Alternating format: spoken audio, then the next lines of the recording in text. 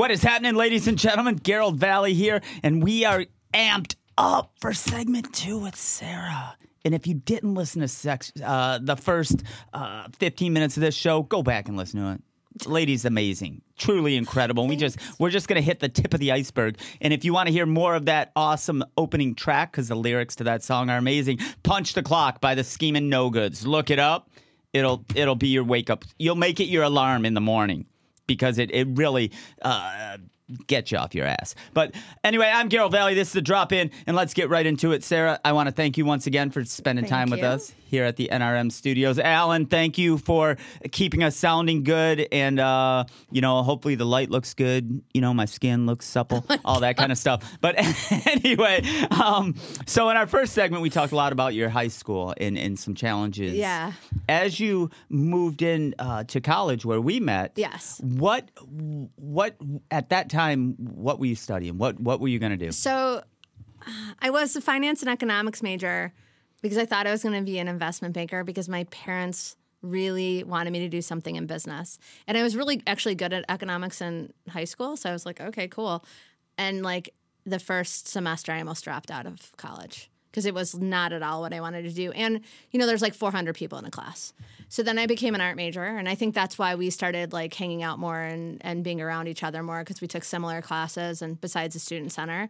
And I got a bachelor's of fine arts, majored in photography, and minored in painting, and then went to graduate school to become a teacher because I love you, Mom and Dad. But they wouldn't help me pay for graduate school if I didn't become a teacher. So I was an art teacher for a number of years. Grad school at Wayne State? No, I went to grad school at the School of the Art Institute of Chicago. Oh. Number 1 graduate school in the country at the time for art. I'm so fancy. Yeah, no, that's interesting because when I was at Wayne State, I went in, I'm an art guy, blah, blah, blah, I'm an illustrator. And my teacher told me, I had awesome instructors, and I can't remember his name. I could see his face, and I think he was my sculpture instructor. And he's like, "What are you majoring in?" I'm like, fine art, whatever. He's like, "No." He's like, "You should be an industrial designer so you can pay your bills, and then you can do your art all the other time." So that is hilarious. I switched. My major was industrial design and minor in art history because of Sybil Mintz, who we talked about in the first segment. Yeah, I loved art history too. It's great. It's great. I actually, museum education, I think, was what I thought I was going to end up doing. Oh, yeah.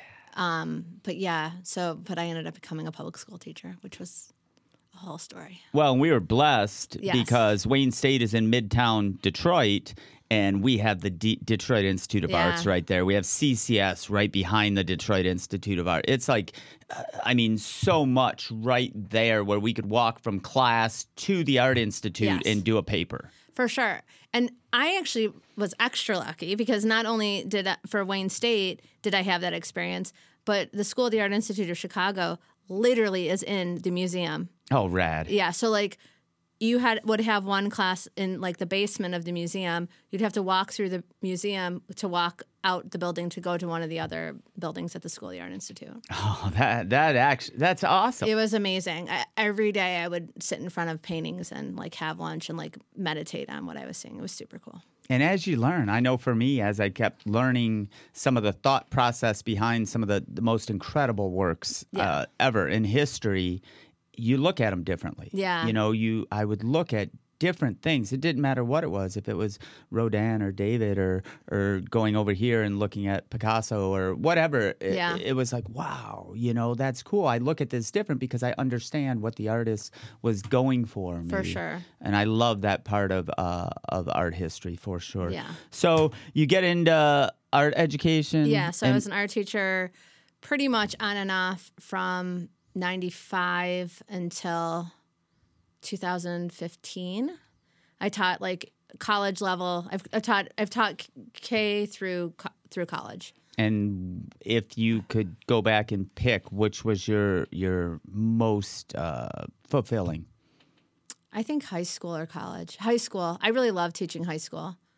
College I really liked because what I taught was I was teaching elementary school teachers how to use art in their classroom. Oh, cool. And it was so it was really cool. So I would I would have them create curriculums around whatever, let's say, science lesson they were doing, and then incorporate art into that. So like look at different artists, and so that the kids could learn about art, and then use it as part of like their experiment. I keep on thinking science stuff, but yeah, it was rad.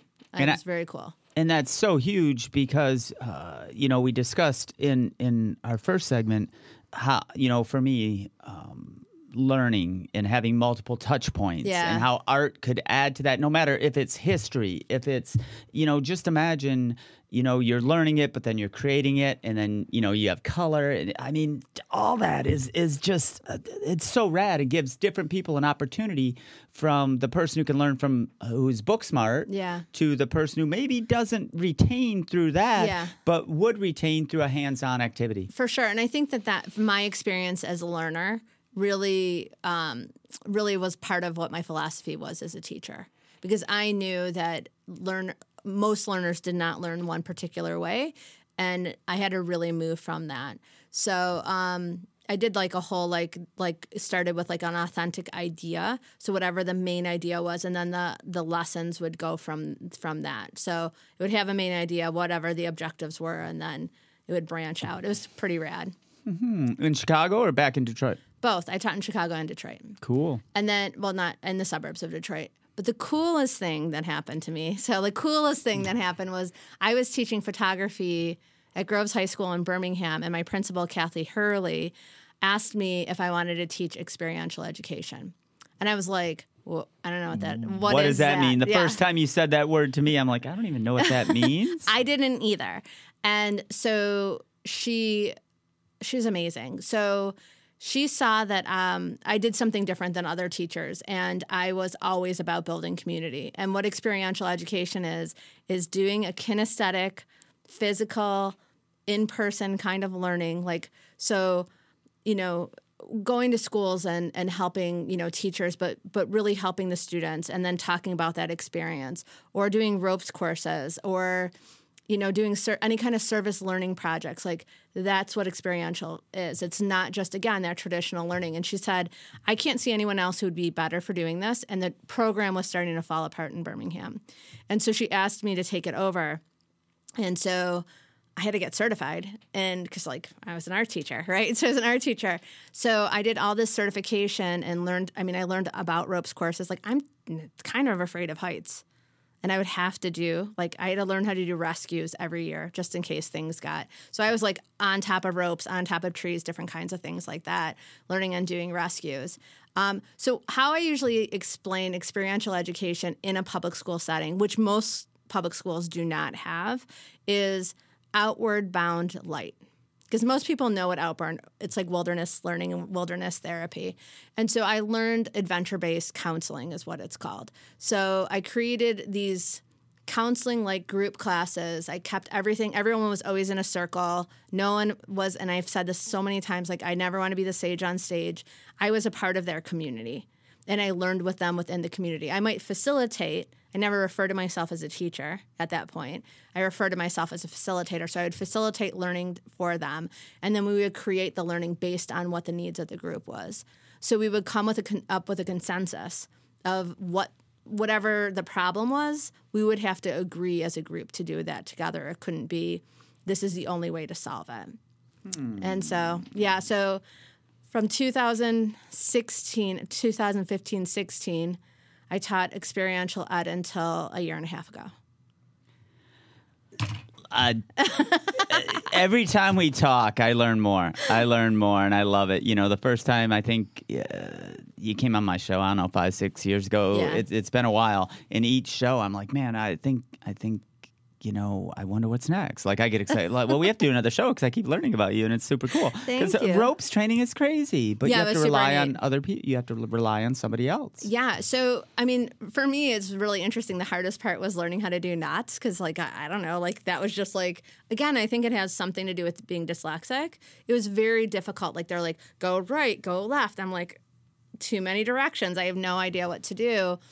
But the act of feeling it and doing that was it. But yeah, I had to be able to do safety knots and and be able to, belay people. But then on top of that, again, doing rescue. So if a kid freaked out and got stuck up on a element, is what we call them, I would have to go up and rescue and bring them down. Wow. Right. And so that was really cool. But I got to do some of the coolest things. I did a service project where I took kids to learn about farming in Costa Rica. And like it was like really amazing. So we were like doing environmental science. And I was constantly learning. And I think that's what I love so much about that job. I did a communications retreat. I actually talked about it on my podcast with one of my other guests. But I would do this communication retreat with like 65 people. We would have 6 or 7 small groups. And we would do large group activity and small group activities and teach kids how to really talk to each other. Yeah. And it was the freaking coolest thing I could have done. And so that's what I did in it. And then, to become a therapist, like that has really taken me really to where I am now.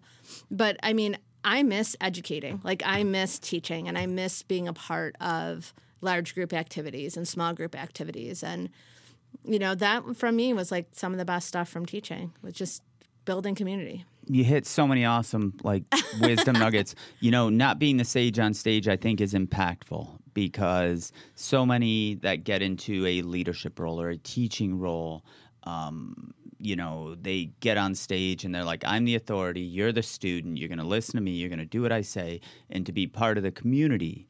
And the other thing that I think is so rad is you never stop learning. No. And you're learning right along with them. Yeah. Not only bringing the curriculum or are the driving force behind whatever environment you guys are going to, you're still learning along the way. Totally.